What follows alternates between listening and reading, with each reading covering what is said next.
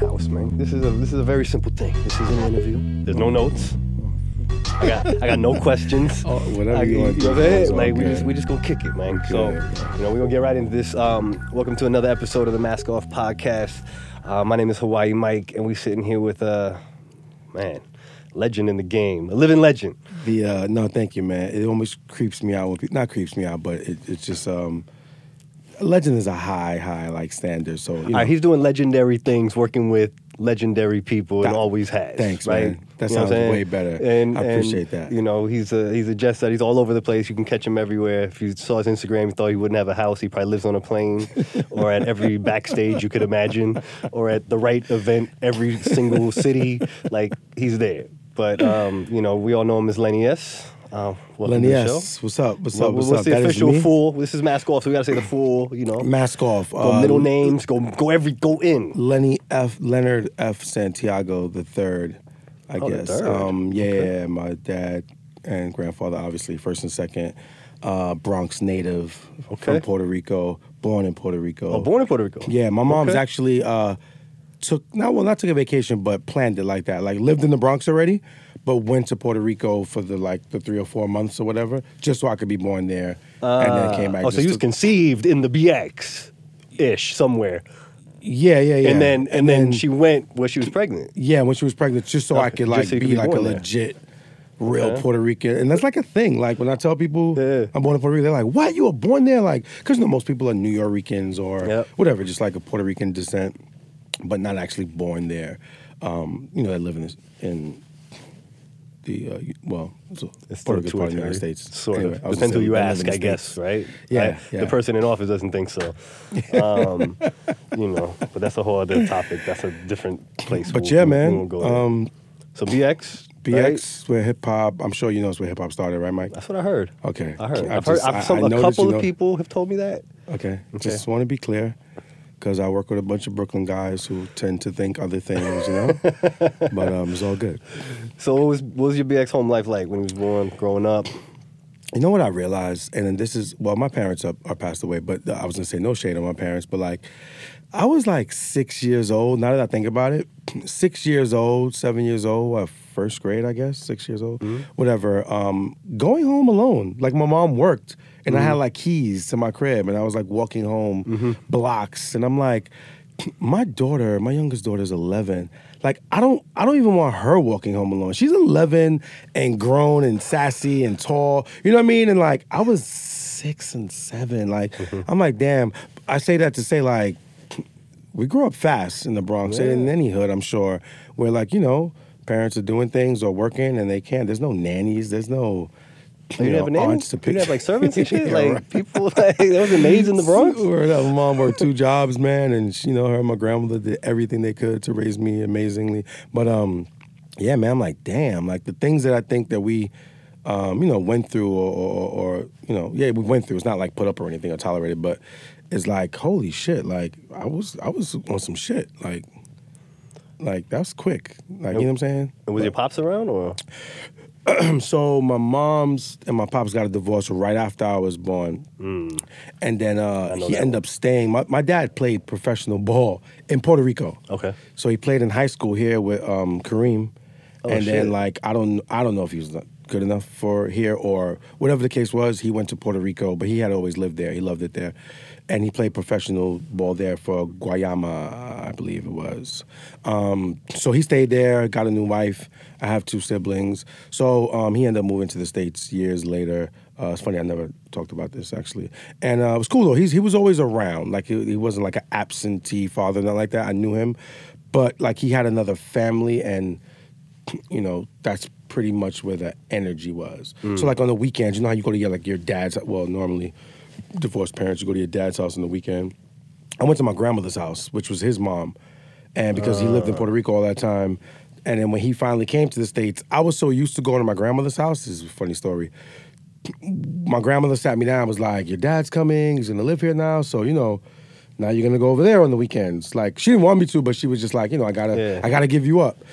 And I went, bro, 1 or 2 weekends, and I felt weird and awkward and I don't know. I kind of felt out of place a little bit, and I just went back to her I might have even cried. I don't know. I was super young and was like, I want to continue doing this, going. And then I did that. And then he would say little, what we call now petty. He would say like little petty comments here and there, like when he come over for dinner. We have Sunday dinner at my grandmother's house every Sunday. But yeah, so my life was basically, I grew up on one side of the Bronx with my mom, Monday through Friday. Which is on the Grand Concourse, not too far from Yankee Stadium. And then on the weekends, I grew up on the other side of the Bronx, which is like the Soundview, Story Ave, Bronx River Projects, real hip hop shit on that side on the weekends. So I got a taste of both sides of the Bronx. And that was pretty much my whole, up until high school. I left home at a very young age of 17, like my junior or senior year in high school. So that was my life. And my mother and my grandmother took care of me, paid for everything. My dad's, like I said, since he had another family, he couldn't really contribute to what I had going on. So my grandmother and my mother split everything. So like I went to Catholic school my whole life. Oh shit! So that bill was $300 a month. Like they $150 each. My grandmother, my mom's held you down. Took care of everything. Yeah. Nice. And so when did music come into your life? Like, what was your formative years? Like, what was your first love? Was it music? First love was always music, and it came at a very early age. I say 10, 11. I heard Run DMC on the radio. As you know what that feeling is like, Mike. I mean, I don't know if that's one of your faves, but I mean, I know you love real hip hop. So I had heard other stuff. Again, no shade, no disrespect on anything else. I had heard Sugar Hill Gang and different stuff. Obviously also like Melly Mel and them, which I love them. But like from my age and where I was at, hearing Run DMC was like, that spoke to me. And then seeing the visual or seeing the video wherever I saw it at, seeing the fedoras and the Adidas jackets and the leather blazers and the Adidas with no laces and the Levi's or Lees or whatever they were wearing, Wranglers, whatever. That shit just like, I was like, I want to do that. I don't know what that is, what they're doing. I mean, they're making music. I don't know if I wanted to be a producer. I didn't know what any of the roles were. I just wanted to do that. You wanted to look like that. And I wanted to just be a part of what that was. And again, I didn't know what the roles were. I mean, maybe it was a rapper, maybe it was the guy making the beat, maybe, you saw clips of like Russell and Rick Rubin in the studio. So I didn't know what was what, engineer. I just wanted to be anything in music. So that was like 10, 11. And I just chased it. Sounds broad, right? But like, I really, really, really like anything that had to do with music, I was there. So if I heard about a rapper, having an in-store for his album or her album, I would go there just so like I could be in the presence of, if I heard they were shooting a video downtown or wherever, I would go. However, I heard about this stuff, radio, etc. And I did that until I just started getting my face familiar. But before that, before like I got in, like I said, I was super young, 10, 11, 12, 13. The family on my grandmother's block, Sylvia, I'm sure you're familiar with Sylvia's in Harlem. So Sylvia's family grew up on the block where my grandmother lived. So Sylvia's grandson was one of my best friends, Shay Woods. So Shay's older brother, Lindsay worked for Def Jam. So this is 1988. I'm a teenager. This man is coming down the block, Mike, in a Def Jam varsity jacket. With Slick Rick. He worked on the Great Adventures of Slick Rick. So Slick Rick was coming, like, pulling up to the block. How I would pull up to a block right now with Fab or with Khaled or with Jay, you know what I'm saying? So, like, it was like that. And this is 88. I'd never seen, like, a real rapper like that. You know what I'm saying? I mean, Jules. I mean, Rick was the flyest guy ever. Like, so that was, like, another indication of, like, holy shit, I got to do this. Like, I want to do this. So I was a little older, a teenager, but still just begging him, Lindsay, the guy who worked for Def Jam, but he looked at me like a little kid. He looked at me like his little brother, his little cousin's best friend, like, get out of here. But yeah, so I just started chasing it in the sense of like anybody I knew connected to music. I was like, hey, what could I do? Like, I work for free? I don't care. Didn't know what an intern was, and then that led to like me being, let's say, a high school graduate and like, young, 19, 20, whatever, after high school, and my friends in my neighborhood got record deals. So Showbiz and AG, the Legion, these local Bronx groups. And Black Sheep, which they weren't from the Bronx, but they were from North Carolina. But they moved and they lived in the Bronx. So Wasn't Drez from Queens? I thought Drez was from Queens originally. Well, he might be from Queens and then originally. they were living in North Carolina. He went to North Carolina to live, and then that's where he met.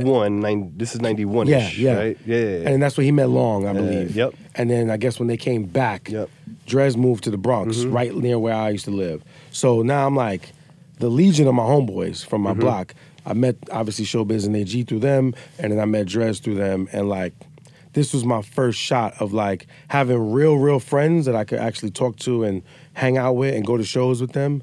And that's where my musical journey really began, because I served as like a street team member for them.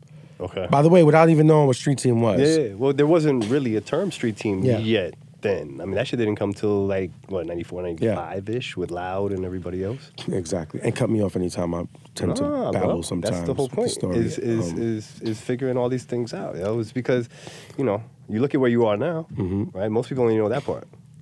Most people only see what you put on Instagram. Most people only know, right? And obviously that's part of what we're supposed to do, right? You don't show everything. Yeah.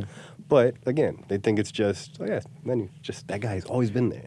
But funny enough, also, most people think, because of the generation, millennials, most people think I'm a photographer. Like I'm a camera dude. Like it's either like, I've literally walked down hallways, like at a concert, and been like, yo, that's Lenny S, that's Fabulous Homeboy.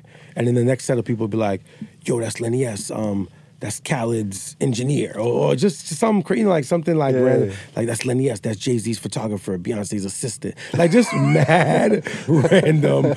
But the most I get is photographer, or they'd be like, yo, you that camera dude, right? Like you take pictures, and it's just like, yeah, for a hobby. Yeah, right. And then I'll like be on video sets, and like, I manage people, obviously. If you don't know, I manage people, and like, one of the video girls might be like, I need to blah, blah, blah, blah about, today's shoot because I was told, and they'll be like, speak to Lenny, like, he's in charge or whatever. And they'll be like, the camera guy, I'm not speaking, like, I need to speak to somebody. And they're like, no, he manages Fab. Like, this is his video. But like, people is like, what? You're taking pictures. Like, you're not. I mean, you're supposed to be bravado. You're supposed to tell everybody. You're supposed to be yelling around that I'm this guy. Most people don't have your kind of demeanor. Thanks, right? Man. You know what I'm saying? Most people are really like, they got to say who they are. Yeah. You let the work speak for yourself. But that's why it's interesting to talk to people like you, right? You know what I'm saying? Yeah, no, I appreciate that. Why are you like that, So you have friends, right? Yeah, so I had those friends. And basically how I got started, how the real jump start, long story short, is pretty much, like I said earlier, me and my man Bert, who's my best friend, we did street team, I guess, duties and street team things that we didn't know were street team. So Bert worked in the mailroom for a company downtown. Okay. So at night, when everybody went home, we'd go back in there. He had the keys, go back in the mailroom. He had obviously the sticker, sticker pamphlets or whatever, or sticker papers. So we would print Black Sheep, Showbiz, and AG. Anybody that was down with us, we would print their either logo, name, new single on like thousands of sheets of stickered paper. Take those, and everywhere around the city, everywhere we went with them, we'd post them up and stick them up and put them everywhere. And even like, what's funny? James Cruz. So James Cruz, guys, if you don't know, OG veteran in the game, worked with Chris Lighty, God bless, Violator, and managed P. Diddy for years. And his resumes. At that time, James Cruz was Drez Black Sheep's product manager. At Mercury. At Mercury. At Mercury, yeah. No, I remember. So mind you, he doesn't know who I am. He doesn't know us. Yeah. He's seeing us put up this product that he didn't make. Yep. He didn't approve. So he was like, yo, what's like, he just was bugging out. Like, it wasn't no thing. Drez always backed us up. I was like, nah, it's my guys. And it was like, there was like a job for that. And that's how we started to learn. Like, people were like, hey, we want to hire you. We want to, use you. And I started to get like little accounts. Most of them free. They jerked us. We didn't know what we were doing. I was happy just to be getting product from a record company. And then that led, fast forward, to me meeting a guy named Super Mario Pizzini, I think Mario's last name is. Super Mario. Super Mario was the illest, dopest street team promoter in New York City, tri-state area, whatever you want to call it. And Super Mario was like, yo, I've been seeing you around. You've been doing your thing. I'm about to get this job with Puff. If I get it, I want you and your man Bert to be like on my team on some starting five shit. Like, I'm looking for the illest street team alive. And he called me like 2 weeks later and was like, yo, Puff gave me the job. Bad boy, baby. Like, let's go. And quit my job. I was working at a lighting company. Quit my job, went downtown. At my job, I was like, that's right, niggas, fuck that. I got it. Because everybody in my job was hating. Like, I was like, what? I told you I was going to make it, music business, out of here, niggas. Went to Bad Boy. It was a street team internship. Job. It was internship. No, same shit. It was no pay. So here I am. I got a daughter, man. I'm quit my job. It's no pay at Bad Boy. And I just said, fuck it. And I did it, and I ran with it, and we went on tour with Total like 3 weeks later. Total 112, developed a relationship with them, shot pictures on tour, just wasn't supposed to be. I was just supposed to be handing out. Oh, you started shooting pictures back then? Oh, you know, I have 25 years worth of photos. I was just taking it, again, hobby, just like I'm here. Total's talking to the brat. I'm gonna... So when we get in that book? I just met... We gotta get a photo book then, man. But yeah, we'll talk about that. But yeah, man, so... as you can see, all the things start coming into play. Like, I always had a camera in my hand, always loved music, always was trying to turn it into something real. And, you know, Mario was the first one to actually make it something real for me. Even though, like, it wasn't like a real pay, but, like, I was really in the office. I really got a Bad Boy jacket. I really got a plaque with my name. I really promoted with them for, like, you know, it only lasted, like, 8 months or whatever. But, like, he really gave me a shot, and I was in the office every day. I was in meetings with Puff. 19th Street, like, right? Yeah, 100%. Good memory. And that made me feel like, oh, shit, like, this is really, really, really possible. Because even before that with Drez and Black Sheep and Showbiz and AG, they were my homeboys. So, like, there was no real job there. It wasn't like James Cruz or anybody from Mercury or anybody came was like, we want to give you a job. Like, you know, that was some homeboy shit. And we were just proud and happy to do it. Yep. And it felt like we were on. You know what I mean? But it was passion. It was new. It was fun. And it was perception. Something, it was something you liked. Yeah. Right? Love. Like, yeah. love, right? So a lot of us don't get to do that. A lot of us stay on the other side at the lighting job. Yeah. And look at the other side going, damn, I had friends that were artists, or I knew somebody, or I could have, or I could rap, or I could produce, and they don't. Mm-hmm. You know what I'm saying? Like, that takes a different kind of mentality to be able to do that. But you kind of breezed over something. You had a kid in between all this. So how does, I mean, that obviously puts responsibility, right? Yeah. So having a kid, I had a kid at 19. And me too. Yeah, right? You know, I know a kid. And as you know, it's a real struggle. This is the good and bad thing about having a kid. Great thing is it's the most beautiful thing in the world. Bad thing for me, it took my tolerance level of a no tolerance, no excuse bullshit. It took that and it stuck with me for life. So, like, even now when I hear people, I'm 28 and I just got out, whatever, I went to school and I just this and I'm trying to figure it out. And it's like, again, no shade on any of that, but it's like, people are like out here single and like 25 to 35 figuring out and trying to, and it's like, I was 19 with a kid with no job, just like, I'm gonna do this. Like, I don't give a fuck. Yeah. You know what I mean? Like I almost had no choice. Like, I didn't get to go to college. You didn't have a choice, but that's the I didn't have a choice. But I really told myself, because I mean, I could have, right? Like, I could have gone and filled out applications places, and I could have done that. But I told myself, like, I can't do nothing else. Not that I can't, I don't want to. Like, if it's not, I was interested in photography at the time, but I didn't think that was a real thing. I thought music was more real because I was actually touching it, and I was actually touching the people who were in it. Photography, I was taking pictures, but the pictures weren't going anywhere, so that wasn't real to me. So the music thing was like, this is a possibility. And I told myself, like, you know what? I'm not stopping. And then when I quit, and then I had no choice, then I was like, oh, it's really no choice now. I'm just going to be the best employee of the month at Bad Boy or wherever I'm at, so that it does turn into a paycheck or what have you. So, yeah, my whatever. I have a no tolerance, like, but no excuse. that takes a lot, to make that decision at that time. You know what I'm saying? It could easily have been, I'm just gonna get this job. I'm gonna do what I'm supposed to do. Yeah. And which most people do, right? And then you regret that shit. Yeah. Because you ain't shoot your shot. I was young, Mike, on the train, looking at people that just looked miserable.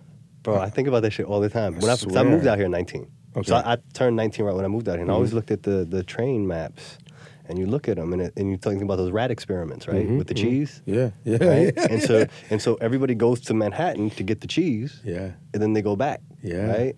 But then, like you said, you look at them. I never wanted to ever have to be there on rush hour. That was my shit, for right? real.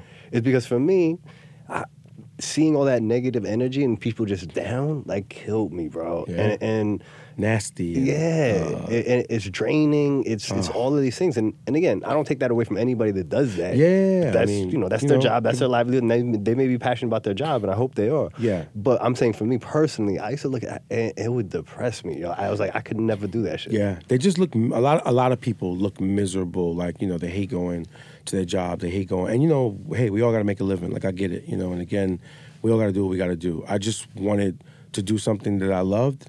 And then I figured that if I did something I love, I'd be at least happy. And even if that wasn't going great, at least you were doing something you were passionate about. Because imagine when you hate it and then it's like you dread it every day, bro. You gotta get up to go somewhere that you don't want to be for hours, and they tell you when. That was another thing I had that I had a problem with. You tell me when I gotta eat lunch, or you tell me when I gotta take a break, or you tell me when I gotta leave, or what day I get off. Like, huh? Like I didn't comprehend that, man. And then I saw whatever year Crush Groove was. That was another thing, like the mark of the indication. Yeah, 87, yeah. 86, yeah. Crush Groove was like another like, oh nah, this is it. You know what I mean? Because you got to see the different layers. You got to see all of them really come up and how they made it, right? But then you got to see like even young LL in Crush Groove, like doing his auditions, and like you got to see Beastie Boys coming out for the showcase, even New Edition. Yeah. You know what I'm saying? New Edition coming to Fat Boys. Like you really got to see the journey, and like obviously have more love and more respect for the culture. And then later on, fast forward, seeing like Russell Simmons show up to like galas in maybe a tux jacket and Adidas, and maybe like, a tux whatever jacket, he maybe wanted. a fucking Fat Farm sweater, like, and I thought and shell toes. Exactly, and I thought that too was like, don't get me wrong, I love dressing up, but it's like if I don't want to, like, I'm a self-made whatever, thousandaire, millionaire. I'm a self-made, I'm an entrepreneur. I own my own company. I don't have to conform to your rules of what we have to do, and I just think. That was another thing that just hooked me. And like, we work in the entertainment business, bro. We could really do what we want. We could dress how we want. We could show up when we want. We could leave when we want. And you know that. Were you always like that? Or was that something that you grew into? Or was there somebody that taught you that? Like to just... It's something that I learned along the way and watching. And it's something that I learned from experience. Having a job. Meaning having a job and like... Oh, just seeing those people? I gotta, and then seeing the people, and then myself, like getting up to work early every day and being there when they said, and let's say I wanted to go to like Baltimore for the weekend because my friend said it was like Howard Homecoming or whatever, like, it's like I can't get off work till this, and then I can't, it's like, it was just all this like, can't, like, nah, I want to be able to move when I'm on. And by the way, being in the entertainment business would have my schedule to be in Howard Homecoming or whatever. You know what I mean? So that to me was like, I get to go all these places that I already want to go, pay me, and that I want to go to anyway. So that was another thing that was like traveling. Traveling meant more to me than like making money. It's like I'm doing music. Music is changing the world. Yep. Music is dictating the moods of all of us. Yep. Like, sad, happy, wedding song, gym song, whatever. You know what I'm saying? Train song. And then like traveling, like we get to do tours, we get to go shoot videos in different places, and I just thought that was like, what? And you gonna take care of it? But was travel not from the Bronx? That was from when you started meeting Dres and all them, or when they were traveling? Yeah. So I would take little trips regardless. Like if like so even like I fresh out of high school, I was never the type to like not want to leave the block. I had a lot of homeboys that just didn't want to leave the block. Yeah, like that's what I'm asking. It's the Bronx. Not even Manhattan. Yeah. Like they'd be like, yo, you be downtown, how that shit is, bro. Like I'm like, what? My nigga, that shit is, it's like that, like it's not even like it's a plane, like it's like a train ride. But like people, they get content and they get like, comfortable in their surroundings. And that's fine too, but it's like I wanted more, and if I saw the Eiffel Tower in a picture, like I wanted to go there. If I saw, I heard about a Philly cheesesteak, like I wanted to go there and try it. If I heard about the Baltimore, the crabs in Baltimore and the Crab Fest, like I just wanted to do all these things. And Miami Beach, like, yo, you gotta go to Miami Beach, it's crazy. Yeah. So like, I started going through seminars. So like, how could I be down? So any seminar I heard about, me and my man would either take a Greyhound or just what was the first one? Save up. How Could I Be Down? I think was, or Jack the Rapper, whichever came first. Jack the Rapper came. So Jack the Rapper was Orlando my first. Yeah. Jack the Rapper was I had my some first. And crazy memories there. Yeah. And again, right, you hear... I was in the elevator Oh, see? that time. With the... Wow. Yeah. Jeez. And then I was there for the boot camp, first boot camp. Oh, wow. That whole beef. Jeez. Yeah, with Mystical's crew and Duck Down. Wow. Yeah, that was a good one. Those are moments. Yeah, those were crazy times, yo. And There's again, no more seminars, right? I mean, not like... I mean, like... I guess like, well, Puff. Complex Con is the I guess new... Puff, but what he does. Oh, is yeah, Revolt yeah. is Revolt. closest. I'm That's sorry. probably the I'm sorry. closest. Yeah, right, to what it was. And like Complex, but like even Complex Con is like, which is amazing, but it's like that's light years ahead of. That's not about that shopping though. Yeah, yeah. That's hype it's like a hype beast dream. Yeah, it's totally different. But it's like I guess it's one of the closer things to even get to like. But except with the other seminars, you were learning. There were panels. There were, you know, it was less about concerts and obviously merch and shit like that. It was more about learning the business and having executives and artists or directors speak on panels to teach you about, you know, what they to learn, yeah, everything, and then all the different people. So you can meet them, and you know, you pay to get in. That was the thing. Actually, that's how I got out here. Was the Gavin. Oh wow! So I was the Gavin's from San Francisco. Yeah. Right. That's where the office is located. Oh wow! I started sneaking in there in 1990. Wow. Right. By 92. I started like meeting people. I think 91 I met Bobito. Wow. He was the first person I met that gave me a business card. Which was probably like gold Def Jam. to you. Yeah, with Def Jam when he was doing radio promotions, right? And so he was at the door for one of the Def Jam events. My fake ID was Michael Suarez, which is his best friend's name. No way. Yeah. And so that's how me and Bob got cool. Wow. And then when I ended up moving out here, we were cool. I used to go to the radio show, all that shit. And then 25 years later, I ended up doing the merch for the movie. Wow. Right? Like all kind of it all full comes circle. around. But the joint I got offered the internship at was a showcase, right? So this was the show. This is 92. So it was UMC's, New York. Wow. Redman, New Jersey. Black Sheep, North Carolina. Arrested Development, Tennessee. Wow. Crisscross, Atlanta. Twister, Chicago. Damn. Farside, LA. Damn. Spice One and Hyro from Oakland. Right? And so think about this. 92. Right? Before that, name groups from other states besides New York, California, and then Texas with Ghetto Boys, and then Miami. Yeah. You know what I'm saying? Besides that, we really didn't. Yeah, because Naughty and them came 93. But that's Jersey. That's still New York. You know what I'm saying? Yeah. I'm saying like. Yeah, outside. Like North Carolina, Tennessee. Yeah, you're right. You know what I'm saying? So that to me was the first time hip hop became like this national thing. It had national representation. Yes. A national voice now. Yeah. Because remember, the reporting was mainly from New York. Yep. Right? Everybody, you got a couple people in Oakland now. You got Too Short. Right? But besides that, it wasn't anything, yo. At NWA. Yeah. You know? So that was like the explosion. Think about it. So I moved out here in 19. Most videos were about $5,000 to $25,000. That was the budget. Yeah. Fast forward to, what, 90, was it 98? What was Busta Rhymes and Janet? That was like 98, 99, 97, 90, something like that? A million? That was $2 million. Oh, $2 million. That was a $2 million. Which like was a movie, insane. Like making a movie. Yeah, right? So we went from when I moved out here in 92 being told, enjoy it while it lasts. Yeah. It's not real music. Wow. It's a fad. It's misogynistic. It's violent. It's all this negative shit. To 98, DMX putting number one albums out in 1 year. Right? 1 year, yeah. To looking at, same year, 98. To looking at, our top, Billboard Top 10, 200 is 5, 6, 7, 8 hip hop artists.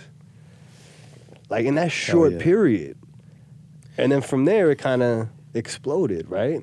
So you're saying 93, we'll get back in here, like, what was it, 93, 94, you started, 94 was Bad Boy, right? 95. That was 95? Okay. So they're already on fire. Okay. They're on fire. It's 95, fire. So my only problem that bothered me back then was I didn't help this. I didn't help build this. I was helping along the process. I was helping along the way, but Mario came in later. Remember, like, they had, like, Big June, and they had a bunch of guys there. So, like, we were kind of like the new regime, you know what I'm saying? Which was still cool, and I wore it with pride.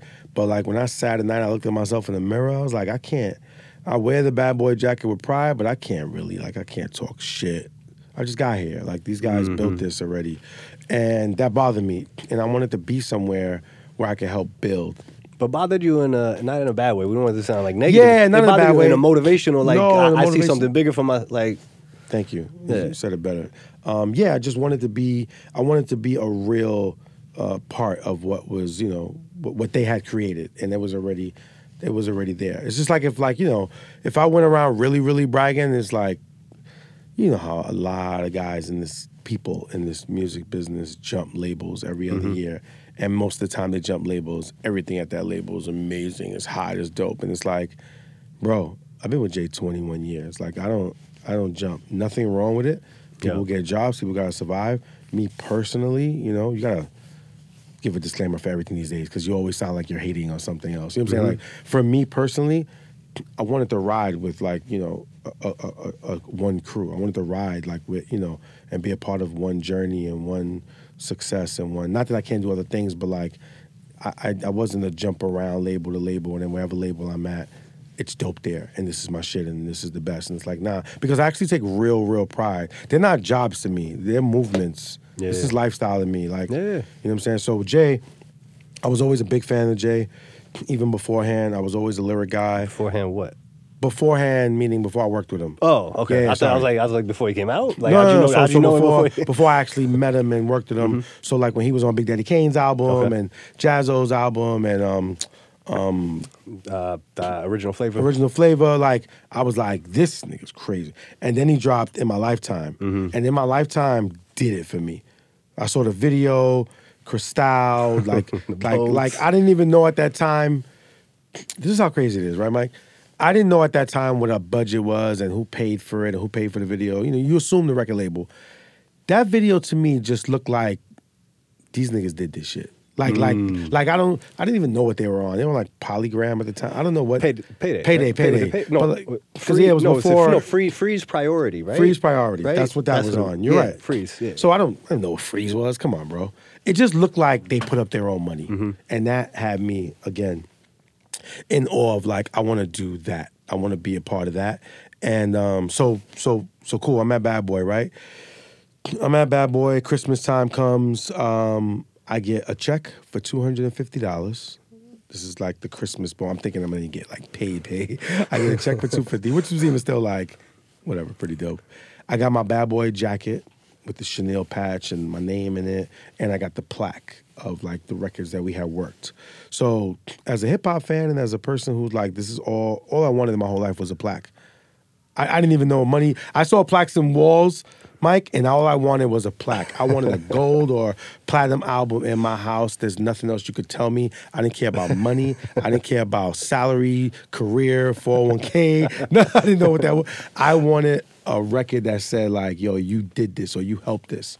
So I got all those things, and again, I still felt like a little empty. And I had a street team account, promotion account at Priority Records, I think. My man Ray was there. And Ray, I went to go get my check from him because it was Christmas. I'm trying to collect. And they said Ray quit. And I'm like, what? Quit? He owes me money. Like, he owes us money. And he was like, we don't know. He went to go work for some company, RocaFella Records. So I was like, oh, that's the Jay-Z guy. Like, I'm good. Like, I know Ray. Like, I'm good. I went down, found out, hit him up, found out where the office was. He was like, come through. I'm at RocaFella now. I'm doing radio. There's only 5 of us here. It was like Ray, Biggs, Dame, obviously Jay, Christy Clifford, who's a manager now at Rocnation, who managed Capri, and, like, somebody else. And he's like, yo, just a few of us, small company, but come through. I got you. We go through, me and my man Bert, same guy, and we're like, yo, I'm like, Ray, this is RocaFella. Like, I love Jay. Like, this is where I want to be. And he's like, bet, I'm going to set you up. I'll set you up with Dame. He sets me up, like, for an interview or whatever. He's like, yo, Dame, I got these kids. They want to be on street team. And Dame was looking for street team people, all that. I go in the room, and it's Jay, Dame, and Biggs.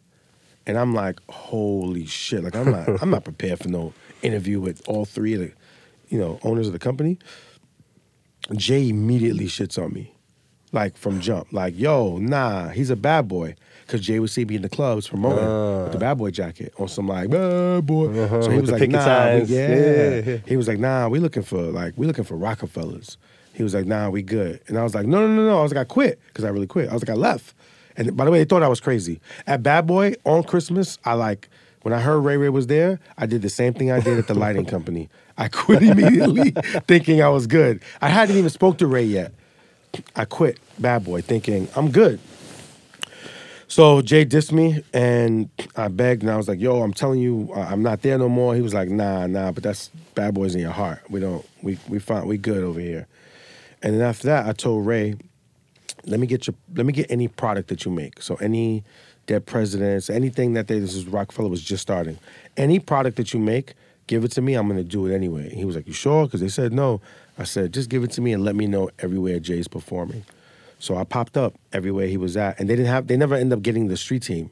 So I popped up everywhere outside giving stuff out, and it's just, he kind of like, brushed it off once or twice, and then after a minute was just like, fine, like, let's go. Because I was going everywhere on my own. I don't care if they had a show in Philly. I got on the bus, went down, giving out stuff outside. For them, they're like coming out, seeing product. They don't have a street team. They're like, what? Who's putting a product outside? So that's how I got like the respect or the, to show Jay where my loyalty was and what I was really trying to do. And then I got me and my man Bert end up being the head of the RocaFella street team and got a check, and we got to hire our own street team crew. Wow. And that's how the RocaFella Records journey started. And how old were you? That was 96, so how was I, 96? I'm 44 now. 22. Yeah. Right? Because I was 23 in 96. That's how I started. That was my journey. That's that crazy. was my... Yeah, but all right, but you had no idea of how to do that shit, right? As far as the rules, right? So what gave you the fucking idea to just go do this shit for free and just go do this shit? Well, because I remember I did it with like Black Sheep and Showbiz and all of them. So I kind of knew the routine. But that was your boys already just doing it, right? Like to do it, to have somebody you look up to shit on you and shut you down, and just be like, nah. And then just go, I'm still gonna do this. And not only am I gonna do it, not just in the city, I'm gonna go travel to other spots, put my money there. Yeah. Like, you invested in your whole future at that point, is what I'm trying to say, right? Yes. I really, Mike, I'm not gonna lie to you, and I'm gonna be on it. I didn't think Rock was gonna throw this big, but I knew Rock was gonna be something. I just felt like Rock could be a bad boy, right? So, and I hadn't helped. Remember, I lost those few years of Bad Boy to be able to be there from the beginning, like all those guys were, Harv Pierre and June Balloon and Shango. Like, I wasn't there for that stuff. So I wanted to be who they were at another company, and I thought that Rock was it, because I thought that Jay was the shit. I mean, I know a lot of you. You're kind of right, and it's an argument, and I thought Jay was even better than Big. Like, at the time, Big said stuff like, got the Versace on, and Jay said stuff like the Medusa head turned to the stone. Like, he just was like intricate to me, and it was just like, there's two ways you could always say something. And it's one's gonna say it like, direct, very clever, and one's gonna say it very, just a more simple manner. Both amazing MCs, both amazing artists, but like, I just believed everything Jay. I believed the video of In My Lifetime. I also saw them standing outside, people back in the day. Well, it still happens, but back in the day, it was like a thing to go to like the New York Car Show. Yep. So when the New York Car Show would come to like Jacob Javits Center in New York, there would be like people promoting from record labels outside, whether it was like P-Rock and CL Smooth stuff. And just, there were like street team people out, because this was like the place to be. The girls were there, the guys were there, cars were outside playing music. And I saw Jay and Dame and them outside the car show giving out the In My Lifetime disc with little baby bottles of Moet. Like, as promo items, my G. Wow. Little baby bottles of Moet. And in 95? What? In 95? Yes. So, like, all those things to me were like, what the I wanted to be a part of that, bro. So, I didn't think it was going to be this big, but I definitely thought Jay was going to be something. I thought Rock was going to be something, and I took my chance.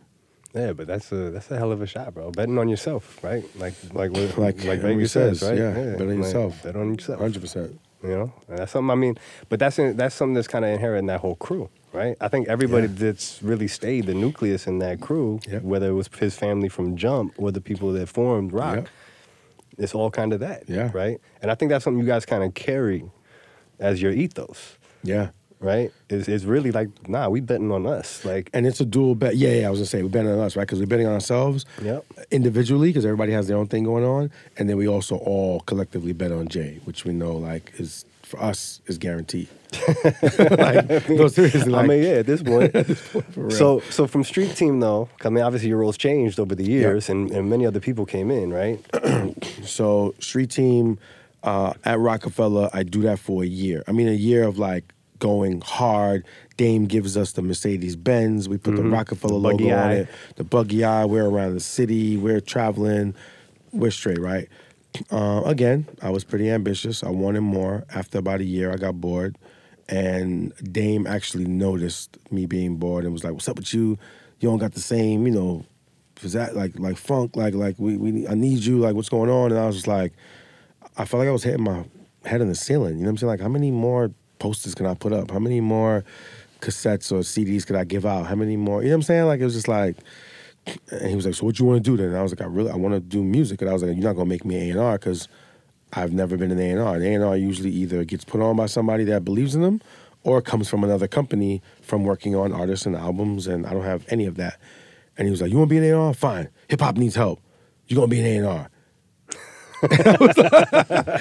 My first session was a week later. It was me, Hip Hop, Jay, Memphis Bleak, G. Roberson, and a producer named Mahogany, and we did the song "It's All Right." And that was so. Hip Hop was working on Jay's album, whatever we was working on at the time. Sorry, and then he was like, "Hip Hop can't handle both albums. You do the Streets is Watching soundtrack." And that was my first project, and that was the first single off of the Streets is Watching. So my first session was like, "It's All Right." Like, it was crazy. And again, I wasn't like, oh, I'm going to pick this. But G was one of our partners. We were A&R partners.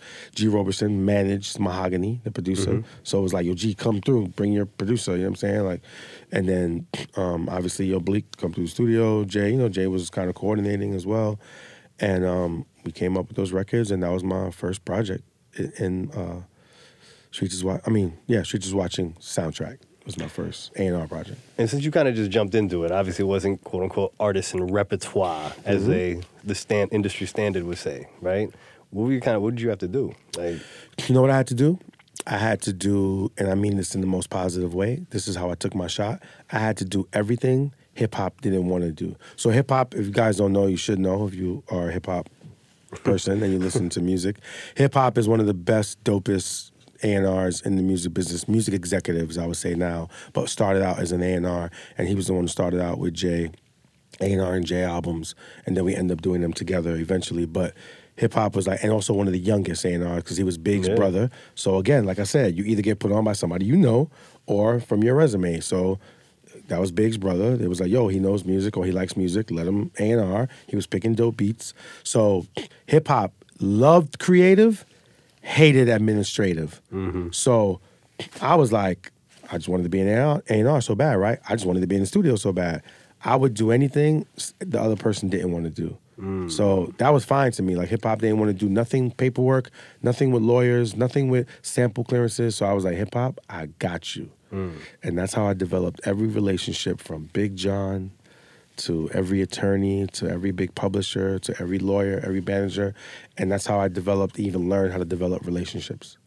Did you see that from that opportunity? Because it looks crazy now because that's an advantage, right? Super advantage. In a crazy way. Because most people are gonna say, "No, I want to be next to the artist. I want to deal with the producers.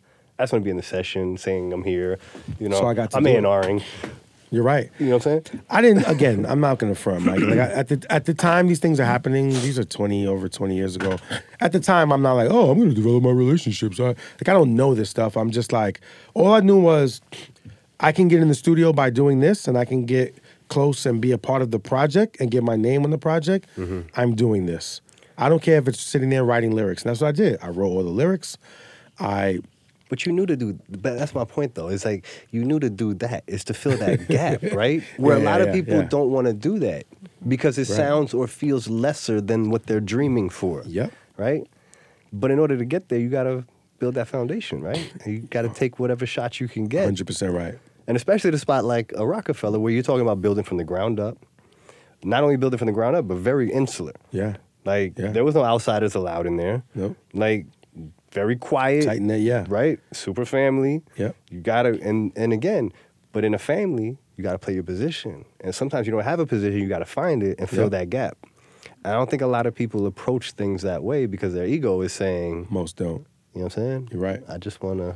My other pet peeve with the generations after us. And again, I like to try to obviously always inspire, always school, always help, and not sound, at our age, I mean, you're still successful. You always will be. You've done almost everything in the entertainment business.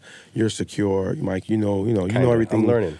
No, I mean, we're always still learning, but I mean, like, you have experience, you have time in the game, and you're still the same guy from when I met, right? And my point is, I'm sure you would have done most or all of the things I would have in your own kind of way, like you did, right? You have your own journey.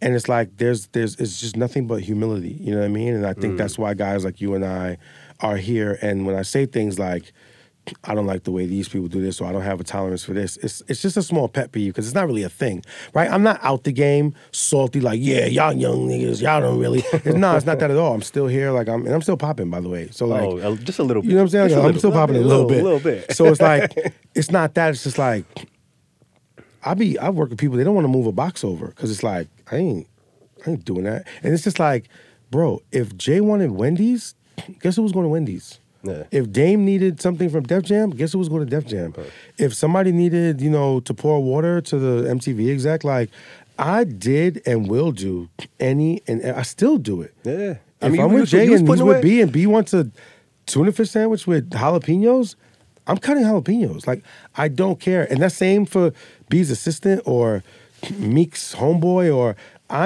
it don't matter. Like, you know what I'm saying? Like, I treat everybody the same. And I'm there to accommodate, you know what I'm saying? Like, who I need to accommodate to, and that's everybody. So I've just always come with this humility of just like, it's all good. Like, whatever I got to do. We was in Coachella last year, whatever, and we was going to the show, and we obviously had more people than we was supposed to have that could fit in the SUVs. So my first thing was like, fuck it, open the back, I'll just jump in the trunk. And everybody's like, no, you're tripping. You're Lenny S. You can't sit in the trunk. And I'm like, what? My G, we got to get there, right? We don't have another SUV. We're at Coachella. If not, we're going to be waiting for an Uber for 4 hours. Let's go. Like, it's just, but I've argued with other people, like, if let's say I'm already in the front, I'm like, yo, let's just jump in the back and we'll be to the house in 10 minutes. I ain't jumping in no back, or I'm not jumping in the third row, in the middle. There's just like all these dumbass, too cool rules. Like, you're not jumping in the third row? In the middle? Meanwhile, you're not even appreciating thinking about where you're at right now or who you're with or where you're going. Thank you, Mike. So those things bother me. The things that bother me is just like, if you're not willing to do whatever for the win, we're here for Khaled. So I don't care where I'm sitting, what I'm doing.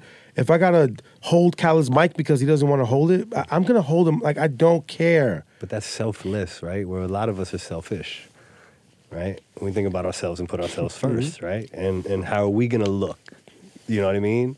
How are we gonna look? But yo, you're not here for you. We're not. We're not here for you. You ain't got the makeup on. You're not going on stage. You're not performing. I mean, shit. Yo, last night, last minute, right? You tell me come through. Yep. Standing room only, but just meet me outside.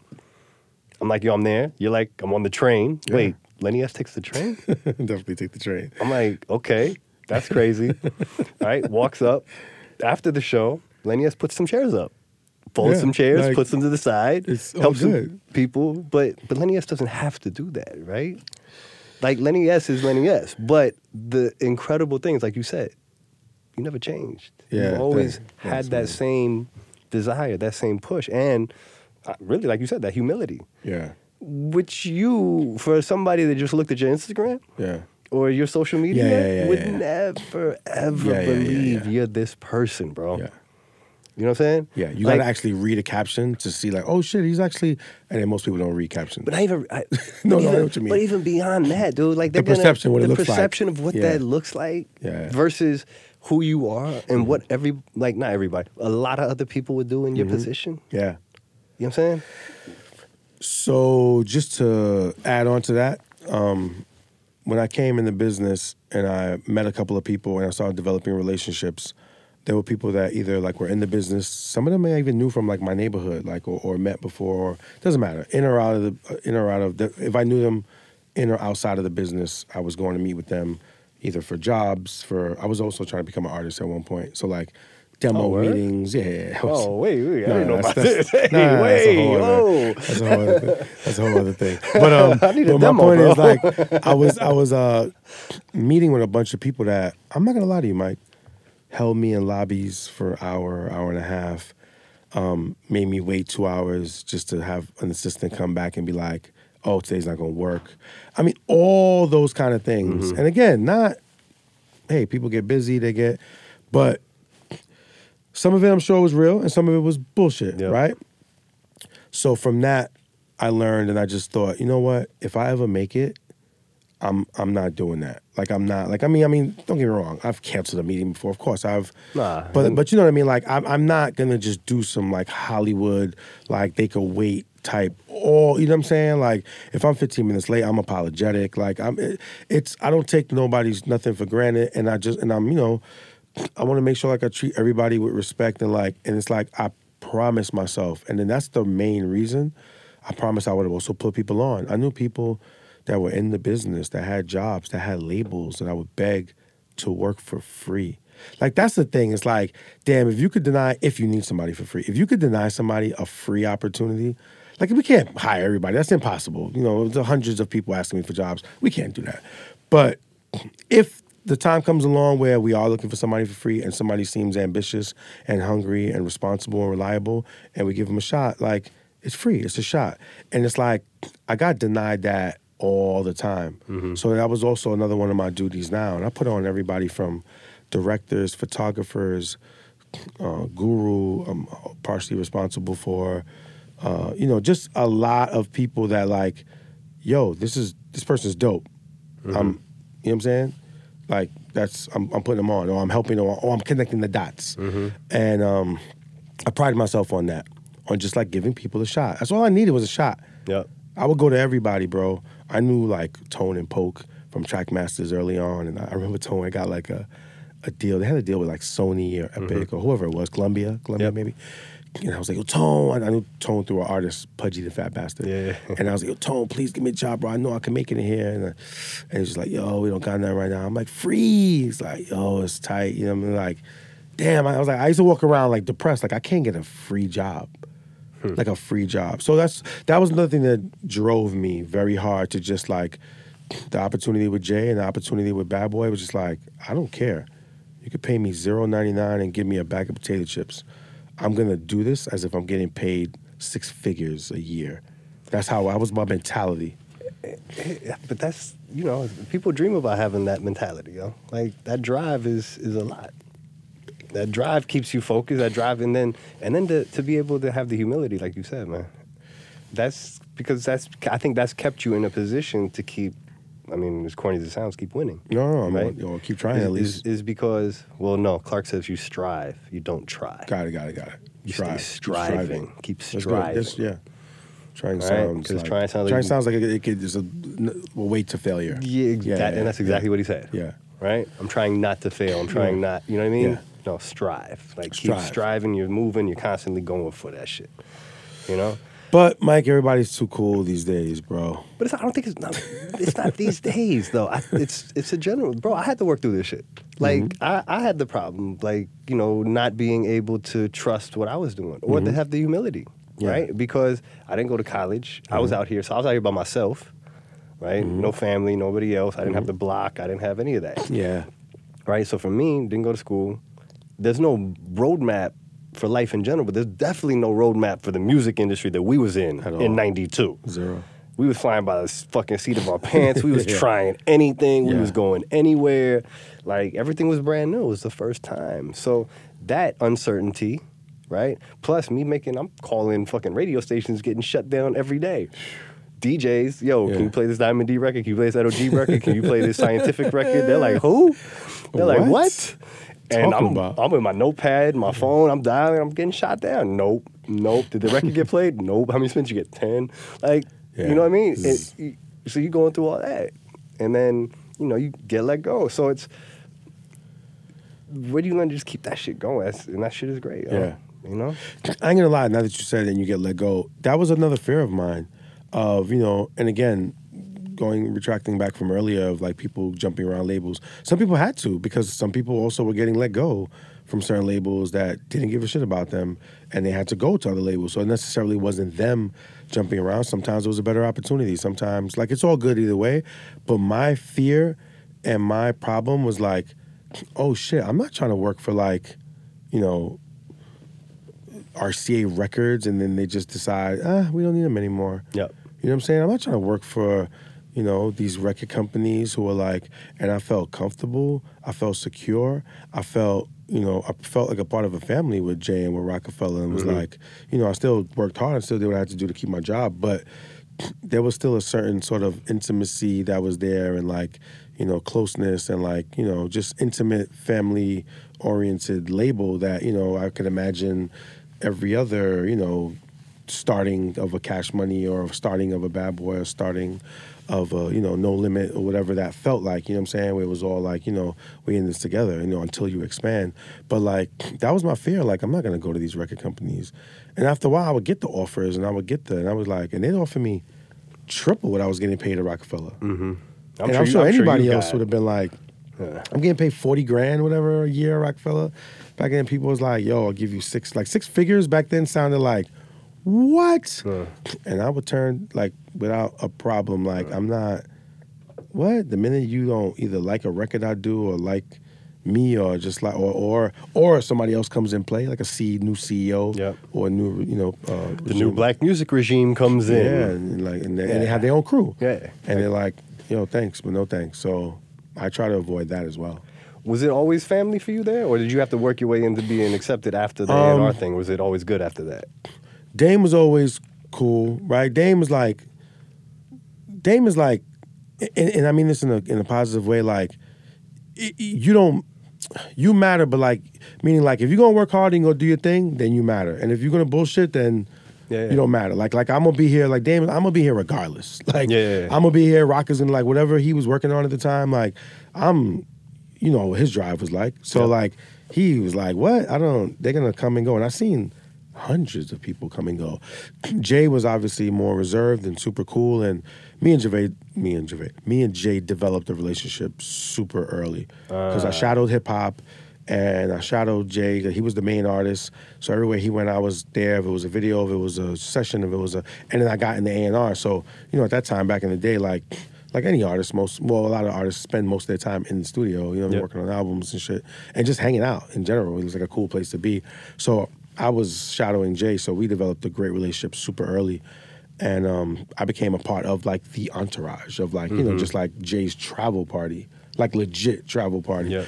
And then Biggs was the only one that was, like, it took a while. Like, there wasn't, like, no family. Biggs was super, not even reserved, but, like, he's reserved, but, like, he was, what would you call it? Intimidating? Like, super intimidating, but like he was a real one. Like he was a street dude. Like and he just like he didn't let people in, and most street dudes don't and wouldn't. And and Dame, was a businessman. First I guess there, and he had to be tough and stern, and Jay was hustlers. Like Jay was kind of the same, but just like cooler and didn't say much and absorbed and observed way more. You know what I'm saying? Biggs kind of like just like. He didn't really exist. Like he'll nod his head out of respect of like, you work in my office, and then go in the office with Jay and Tata and all them and be laughing loud and come out the office and be ice grill. You know what I'm saying? So like, I think it was like a few years, like maybe 2 or 3 that I was there that I think he kind of saw, he developed his own thing for me, like as far as we developed our own relationship. And, vouching always helps. So like, B-High, which was Jay's cousin, who didn't play no games, me and B-High became close. Me and Tata became close, me and Jay. So I think that all helped, like, okay, because I was still an employee, you know what I'm saying? Like, I wasn't like, I wasn't from Dame's crew, I wasn't from Big's crew or Jay's crew. Like, I wasn't Adolfo and I wasn't Tata and I wasn't, so I was just an employee there, but that was just always with them. So there was still probably a line of like, who is this little Bronx nigga? You know what I mean? Like, and I think him watching the love that they have for me and like, you know, maybe I got invited to dinner sometimes and maybe I got, you know what I'm saying? And it was like, it was more than just what the other employees were doing. And I was at the studio all night with them. And then if they at the studio, like, yo, we gotta go by this party, I naturally would just go. So like, it became more of a personal thing. And then he like just opened up one day and like, you know, asked me like if I wanted something to eat. And which is like for Biggs was never like, if I can get a hello out of him was like great. Yeah. And it was like, yo, we getting stuff from Wendy's. You want some? You know, something like that. And I was like, yeah. You know what I mean? Like, and then we became great friends. But yeah, so everybody else was pretty much like, it developed quick. I think they kind of saw, they're all real guys. Like the RocaFella guys, they're real guys. So they, Tata, Biha, I think they could see right through the bullshit and see it. I think that they saw, I would imagine they saw that I was genuine, I was loyal, and I was quiet.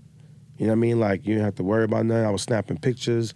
Nothing ever got out. If I just, whatever they needed, I did. Like I said, if it was to pick up crumbs from the floor or go to the store or hold Jay's money while he would like, anything that was needed in or outside of the work duties, I did it, my man. I mean, because you are like, I mean, at least for me, looking from the outside, you are like that one person. Yeah, from outside from the outside, crews. yeah. Right? Because everybody has their crew or their brothers or their, you know, 100%. relatives. You're like the one. That's when I knew it was real. When they had brothers and cousins who were like not making it in the label, who had jobs and who got let go and who like along the journey, you know, everything starts to cut down. And I'm like, then I'm at personal events like weddings and stuff. And like, there's like, you know, I'm like, damn, I'm invited to the, you know, to the blah, blah, blah personal birthday dinner and the personal, you know what I mean? And there's like, none of the other staff were there and stuff like that, you know what I'm saying? Like, I was like, oh, I'm like, I think I'm in. Does any of that stuff get old? Like, do you ever, like... Never. It's like, it's crazy still, right? Bro, when I'm with Jay now, and I'm like, at the crib, and it's like, Blues are running across from me, or I'm with Tata's son and my son at a basketball game, or like, I'm kicking it with Big Son about creative, like, you know what I'm saying, in my show, and Big Son, Remo, was like giving me pointers and just like stuff that he liked about my show that I did on VH1. And it was just like, wow. Like, you know what I'm saying? Like, I'm like a real family member to these guys, you know what I'm saying? And like, you know, I think I earned it, you know what I'm saying? Like, it's 21 years so far. You couldn't get nothing out of me. That you're not supposed to. You know but it's just crazy that, you know, you go from having these dreams of wanting to start something, be a part of a family, right? Because a lot of times we don't use our imagination. Yeah. Right? We think our imagination is for kids. It's like childish shit, right? But really projecting things like seeing a goal or having a goal and then imagining yourself getting there, like helps you to make that shit happen. But a lot of us will block that shit off and just be like, what do you mean I'm gonna imagine that? That shit's silly. Like what? Like what? Like I can't dream that big, or I can't, you know what I'm saying? Like I'm a big dreamer, Mike. Yeah, but with that dream, like I said, you imagined yourself getting there. Yeah. You saw yourself getting there, right? And you made that shit happen. Like and then what you guys did almost, like I feel like your story leads completely into what they're doing, right? And their story, what they want to do now. Yeah. Right? And then like the evolution of what became Rocnation from everything else, and all the different things that you touched, like looking at that family tree. Yeah. Even though that was crazy, didn't right? they leave Just off of there? Did they? Yeah, I didn't see Just on there. Oh shit! Yeah, I hit hit so many people. I hit Wayno though, and I was like, bro, did I not? Jerry Lorenzo's on there. How Just Blaze? That's what I'm saying. How is Just Blaze not? It had on to there? be an oversight or something because that's not even. But that's what I'm saying. It doesn't make sense. By the way, I he's was at like, the top of the tree. That's what I'm saying. He should have been. I mean, what? Yeah, 30, whatever. And then off of him, Billy Bathgate and like. Yeah, like you know what I'm saying. So it was just funny, funny, but just to see that and see, man, like because this is about culture, right? This is a lifestyle. This no more is us banging on the door saying, let us in. This is now, you guys are one of the leaders creating and helping to shape the culture, at least, and be one of the voices. Definitely, man. Definitely trying. And thank you for that compliment. It's funny because like I told you earlier, that's what I believed in. It was really the lifestyle aspect, right? It was seeing them outside giving out those Moët bottles with the In My Lifetime single. It was seeing him at shows, 30 deep with Jay-Z shirts on and Ain't No Jigga shirt. You know what I mean? Like it was just a movement. It was seeing the video of In My Lifetime and like St. Thomas. Like how y'all get to St. Thomas? Like what? Like how y'all rent a boat? Like a speed? Like like all of those things. They were real. They were real deal. Pictures of them that you look at now with Dame and Jay and Biggs and Emery and Vegas. Mm-hmm. Like then with Chris with like 10 bottles of Chris. Yeah. What? Yeah. When motherfuckers was at the tunnel sharing 1 bottle of Moet. Come on, bro. And that's like you can't make that stuff up. Yeah. So I was drawn in by the lifestyle and and that's all people are trying to do now, right? Is to prove how much their lifestyle means something. But that's because of all the work that was put in from then, right? Like I tell everybody, like look at the Gucci shit, right? Or Louis even, right? But look at Gucci, how they shut down Dap. Yep. Right? Shut him down. Tried to reappropriate his shit because of the pendulum swing, right? That 25, 30 years. Yep. And then they got shut down. And then it was like, nah, you got to fuck with him now. Right? Like that wouldn't have happened before. It's like a designer. Like, you're right. But like, you know what I'm saying? Like, and to me, insane. that's how our culture has progressed and evolved to now we're wielding an actual real power. Yeah. Nobody better than Jay. Puff is right behind, pause. Yeah. But, you know what I'm saying? In a different way. Yeah, right? 100%. But with Jay, has he always been that motivational dude on the low?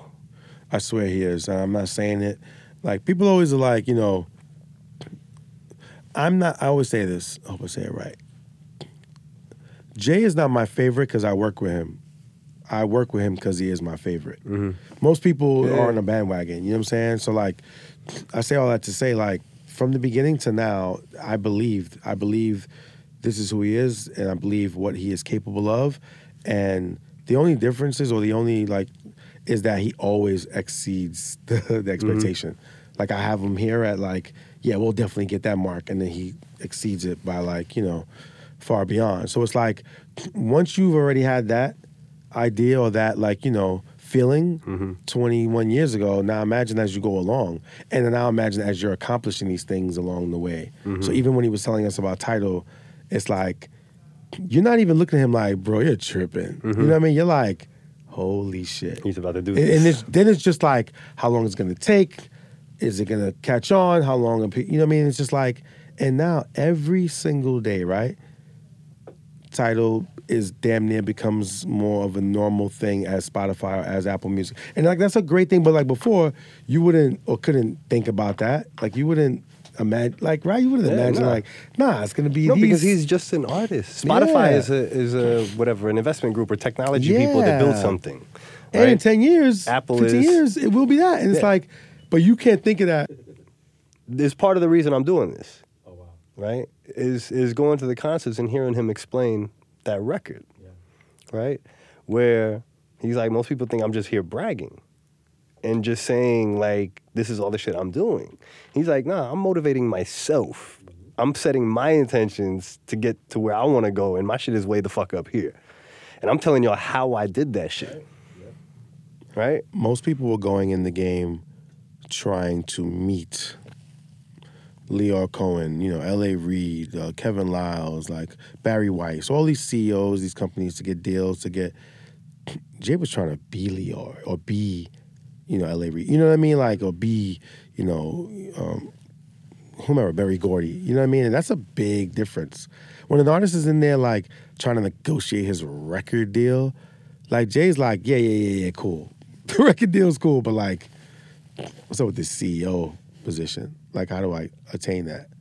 You know what I mean? And I just mean that it's just like a small example, but I mean, like, in every aspect of the entertainment business, it's like, okay, that's cool. They want bottles for free, or they want to get gifted, or they want to be an ambassador. How do I own my own cognac? Yeah. How do I own the #1 champagne in the world, Ace of Spades, fully owned by him? Like, how do I, like, these are the things, like, these guys want bottles brought to their table, and Jay's like, what? But is it because he did that already, like, in his younger days? Or is it just, again, right?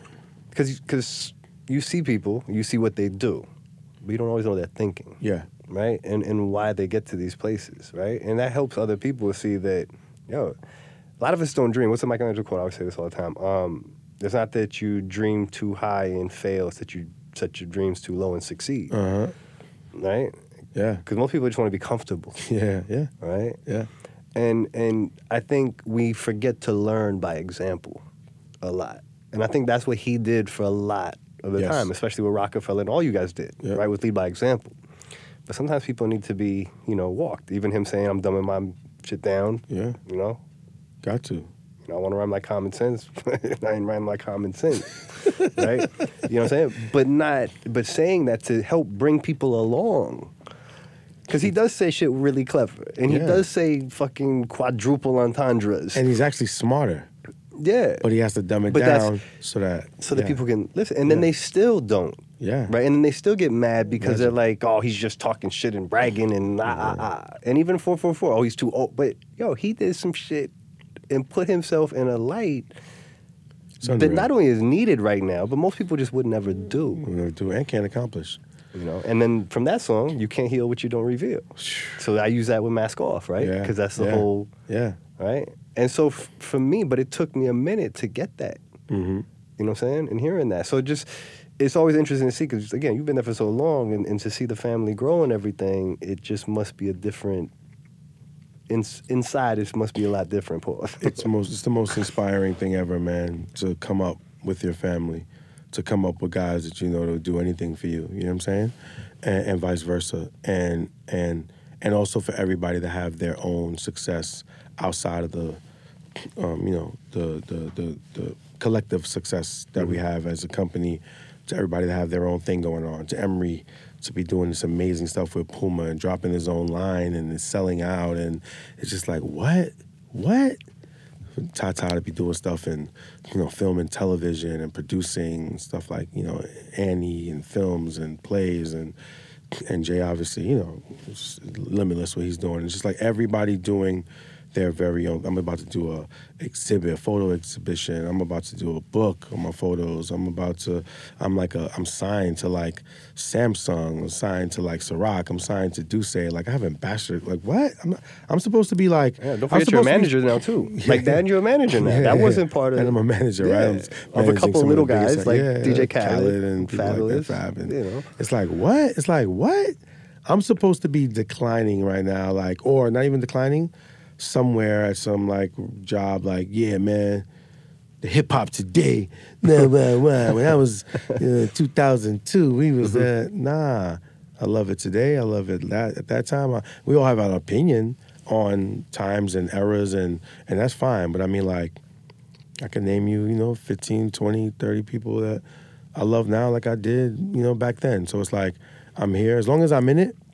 Mike, I'm going to be in it. And it sounds a little dumb and cliche, but like, meaning like social media, everything. Like sometimes people like, well, you really be on your social shit. It's like, because I'm in it. Like if I'm going to be in the entertainment business, and this is just my personal feeling, and I have peers and I have competition and I'm going to do it. Like if I'm on something that is supposed to be posting photos, I'm gonna try to post the best ones, or the most interesting, or the most coolest, or the most, because like that's what it's about, right? As a human being, as like me, my brain, my ego, my heart, I'm not basing that on, how successful I am or likes and no. I'm just saying, hey, it's same thing. If I'm playing Taboo, trust me, I'm gonna get as many points as I can. If I'm playing spades, like I'm gonna talk shit and I'm gonna win as much. What I mean? Like I'm just competitive, and I'm just like, if I'm in it, I'm in it. I'm not the guy who's there, who's just like, it's just a game. It's not just a game. You know what I mean? Like, it ain't that serious, but it's that serious. But it is that serious. So it's like, I'm in it. And when I'm out of it, I'm out of it. Yeah. I'm not going to have FOMO. I'm not going to be, when I'm out of it and I'm living upstate, on my own, like, vegetable, like, farm, just growing Brussels sprouts. I'm not going to be. I'm going to wear the same khakis and jeans every other day and a bunch of white tees or sweaters, and you know what I mean, and the same New Balance or whatever sneakers, Puma. You know what I mean? Like I'm not gonna be trying to keep up and trying to be on IG and be at the pop and play. Like it's not. But as long as I'm in it, we work with entertainers, right, Mike? So like, the reason I still do and go as hard as I do, I need the entertainers to trust me if I'm going to be working with them. I need Khaled or Fab or Jay or anybody I've ever worked with to be like, that's my guy, I trust him. I need to be at every show. I need to be at, not every, but the ones I need to be, every art exhibit, every festival, I don't want to hear about how Lil Uzi killed Coachella. I want to be there. I don't want to hear about, SZA's first showcase or Drake's first showcase at SOBs, so now me seeing him. I saw this tour 7 times already. Like, I don't want to hear about those things. I was at both. Yep. I was at SOBs and I was at fucking Staples Center. You know what I'm saying? Like, and that's how I know. I feel like I know what I'm doing, or at least I have a real sense of what's going on, what's dope, what's not. I'm experiencing it on my own. I'm not hearing about it. I'm not sitting behind a desk hearing about things or looking at them online. That's cool too. I need to see it. Nah. I need to be in it. But I think that's the whole point. Like, I keep coming back. It's just hip hop. Yeah. I don't think it's anything else but living the lifestyle. Yeah. Right? Our lifestyle happens to be hip hop. And I think we're at a point now where I feel like we're at an unstoppable point. I say this all the time. We've permeated every facet of popular culture. Yeah. We're everywhere. We got influence everywhere. I mean, everywhere. Places you would have never thought, like the Super Bowl. Nabisco and the Super Bowl influence of not doing it. Of saying no, right? You need me more than I need you. You need me, I don't need you. That's big. Tell the NFL we in stadiums too. Like, that's like, when could hip hop have done that, right? Hip hop couldn't have done that. We wouldn't have had that choice, right? Because we would have only said, that's the opportunity. We have to take that, no matter what. No matter, we can't take a stand. We can't do it. No. Now hip hop is taking a stand. Yeah, it's amazing. You know what I'm saying? Like, that's different. Our voice is big. It's huge, right? But it takes something like what you guys have built to make those changes, right? And I'm not saying I'm giving all the credit and everybody's got it, but it's one of the few crews. We are one of the few crews that is still. But not even, it's not a still.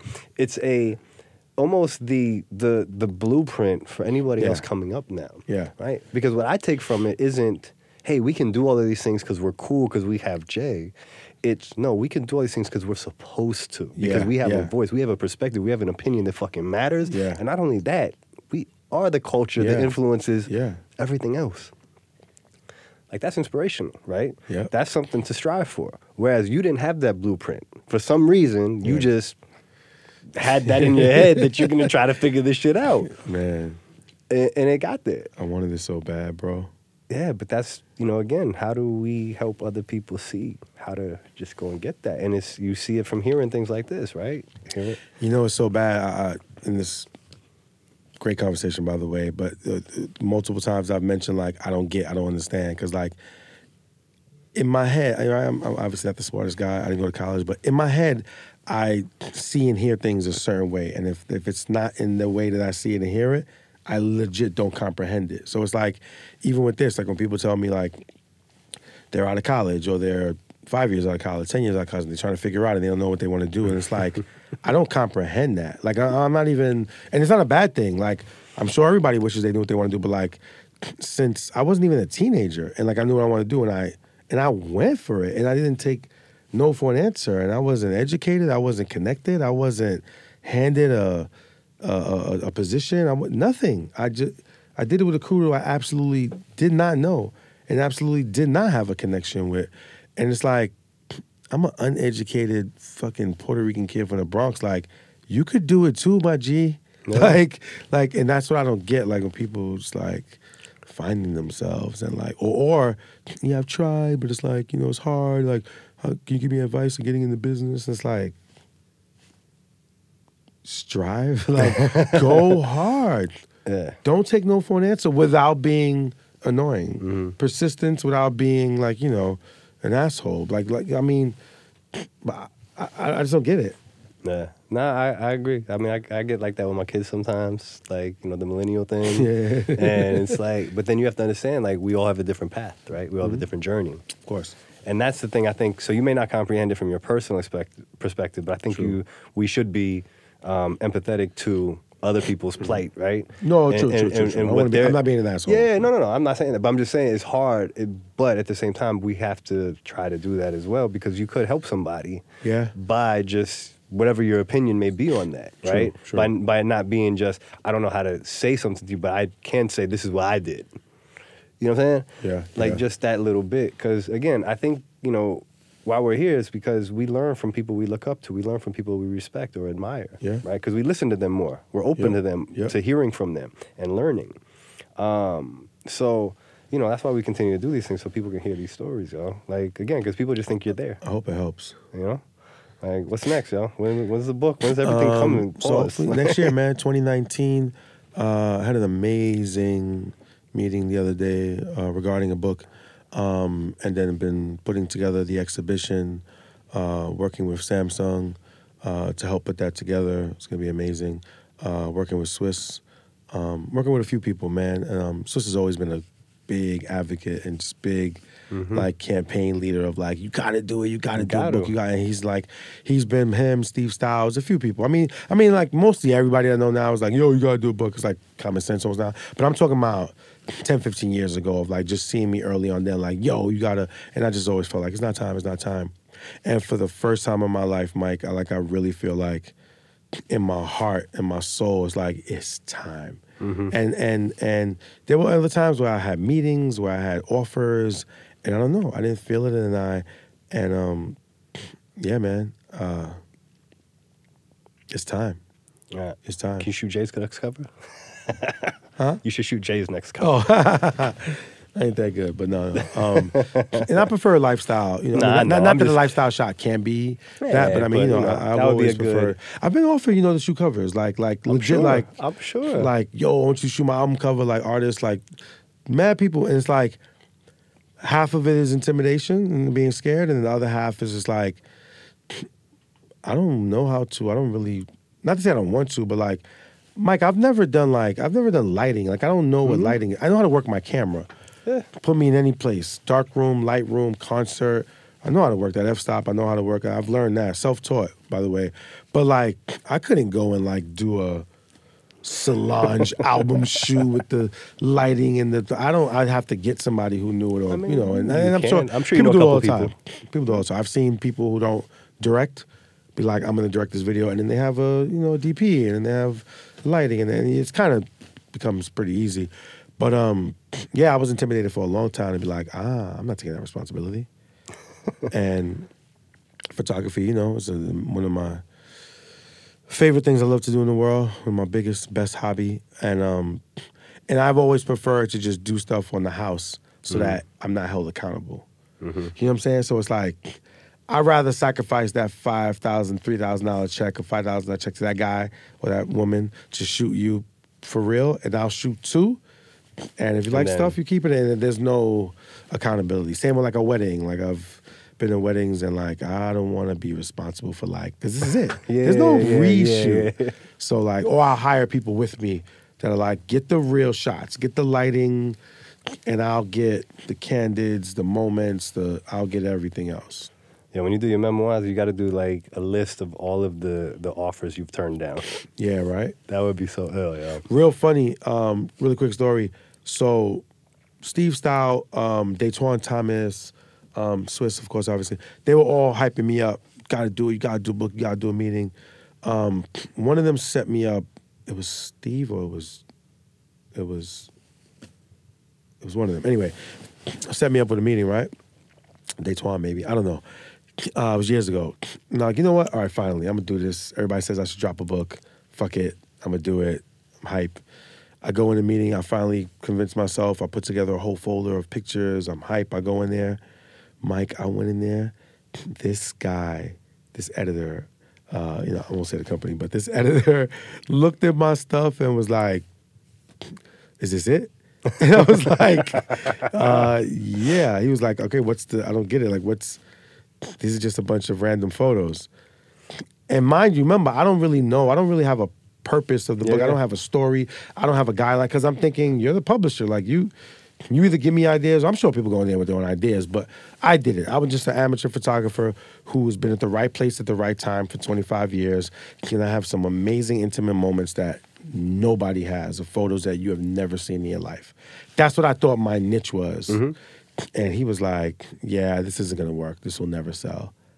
And I closed my computer. I said thanks, and I left. And I was like, fuck this book shit. And then it wasn't until I met with other people. And recently I met with Random House, Penguin, Random House Publishing. And like, I met with the editor who did Decoded. And I met with another young lady, and like they get it, they got it, they know me, they know the culture, they know the photos, they know the difference. And you know, but that's the difference, right? Yeah, no, big, and so you think about it back then, and they right? were excited. You were just a fly on the wall, giving pictures. Now you're Lenny S. Yeah, who's had access in this crazy career and been there since day 2 at RocaFella. Yeah. You know what I'm saying? And unfortunately, that's what sells. Yeah. Right? Yeah. Not just the pictures. Yeah. Right? No, yeah, right. You need the why. Like, the personality. Why did you now take coming, these pictures? Yeah. I need the story of you, which is there now. Yeah. And people want that story, right? In the last 3 years, man, it's exploded. Yeah, but that's social media. It's a bunch of different. It's social media. I think is a huge part of it. I think you doing management now is a huge part of it because now you're traveling more. Before you was just in the studio. Yeah. Right, for the most part, or you was at the events. You was traveling. Yeah, travel a little bit, but you weren't more so stable. Yeah, stable. you weren't. But you weren't really. You would travel with Jay. Yeah. Right. You wasn't traveling with everybody else or all these other artists, right? Because you guys didn't have Rocnation. I think as you guys expanded, the portfolio expanded. I think going into sports. I think doing the rest. Yeah. Because again, now you guys are the culture, right? So now there's a story there.